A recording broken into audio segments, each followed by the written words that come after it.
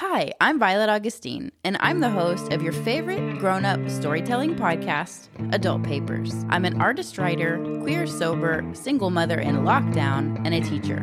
Join me every Saturday, and sometimes more, for a new story. This is the show for you if you found yourself adult age or even middle-aged and feel like it kind of just happened.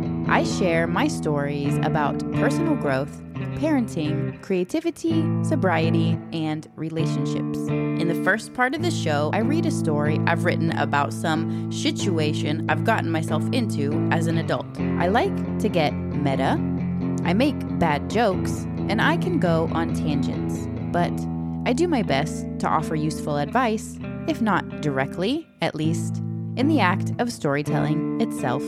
Submit your comments, contradictions, and show suggestions on my website at adultpapers.com. This isn't your regular storytelling. This is Adult Papers.